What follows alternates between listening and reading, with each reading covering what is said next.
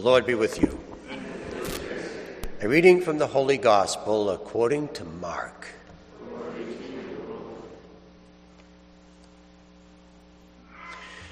Jesus sat down opposite the treasury and observed how the crowd put money into the treasury. Many rich people put in large sums. A poor widow also came and put in 2 small coins, worth a few cents. Calling his disciples to himself, he said to them, "Amen, I say to you, this poor widow put in more than all the other contributors to the treasury. For they had all contributed from their surplus wealth.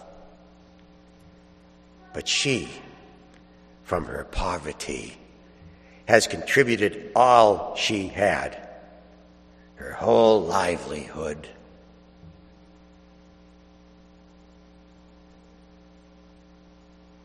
The Gospel of the Lord.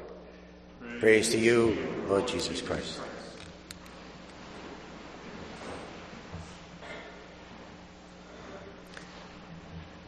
The widow has 2 pennies and 2 options. Option number 1, she can take her money and go to the temple treasury and make her donation. But this is what's going to happen. The money will fall into a basket and will rub shoulders with all kinds of rich contributions. And when the priests come to retrieve the money, they're going to get really excited about all the gold and silver pieces that they see there.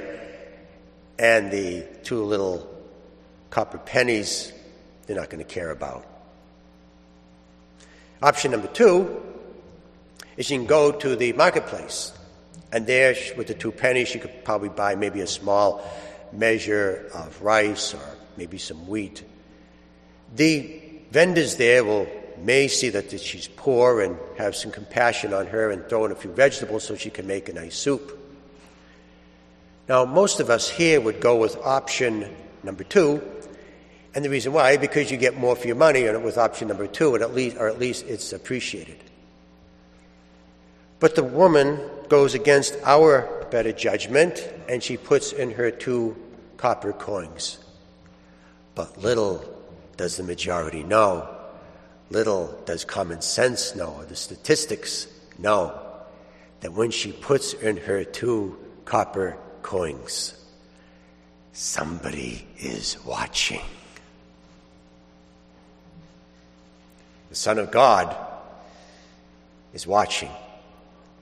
And 2 pennies that didn't mean anything to the priests, the treasury, 2 pennies that are worth almost nothing at the marketplace, Jesus takes those 2 pennies and transforms them into a story that will be heard for the next 2,000 years, and then redefines generosity.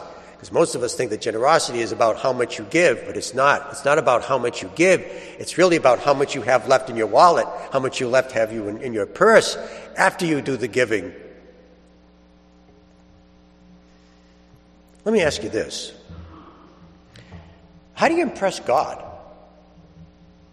Think about that for a minute. God, who can just click his fingers and add an extension to the universe and solar systems and galaxies and stars. How do you impress somebody like that? How do you impress somebody that created and built and designed the Himalaya mountains? Somebody that knows how many pounds of rock it takes to make a mountain range and how much water it takes to fill up an ocean. How do you impress somebody like that? How do you impress somebody that can pick the most beautiful colors and paint the sky from end to end at the end of every day? How do you impress somebody like that? How do you impress somebody that can take the ugliest bug, a hairy caterpillar, and turn it into the princess of all creatures with those matching wings, flies away, magic? How do you impress somebody like that? The woman in the gospel just did with 2 pennies. So can we. So can we. Every thankless job we do, every time you spend hours in the emergency room with somebody, or you're in traffic trying to get to the airport to pick somebody up, or you make a lunch with somebody, every thankless job, Every time we go against our better judgment and carry the cross, or turn the other cheek when somebody insults us or slaps us, or we give our coat after somebody stole our shirt, every time we do something that we forgive 70 times, 7 times, every time we do that, it's the right decision. Because now we know that the Son of God is watching.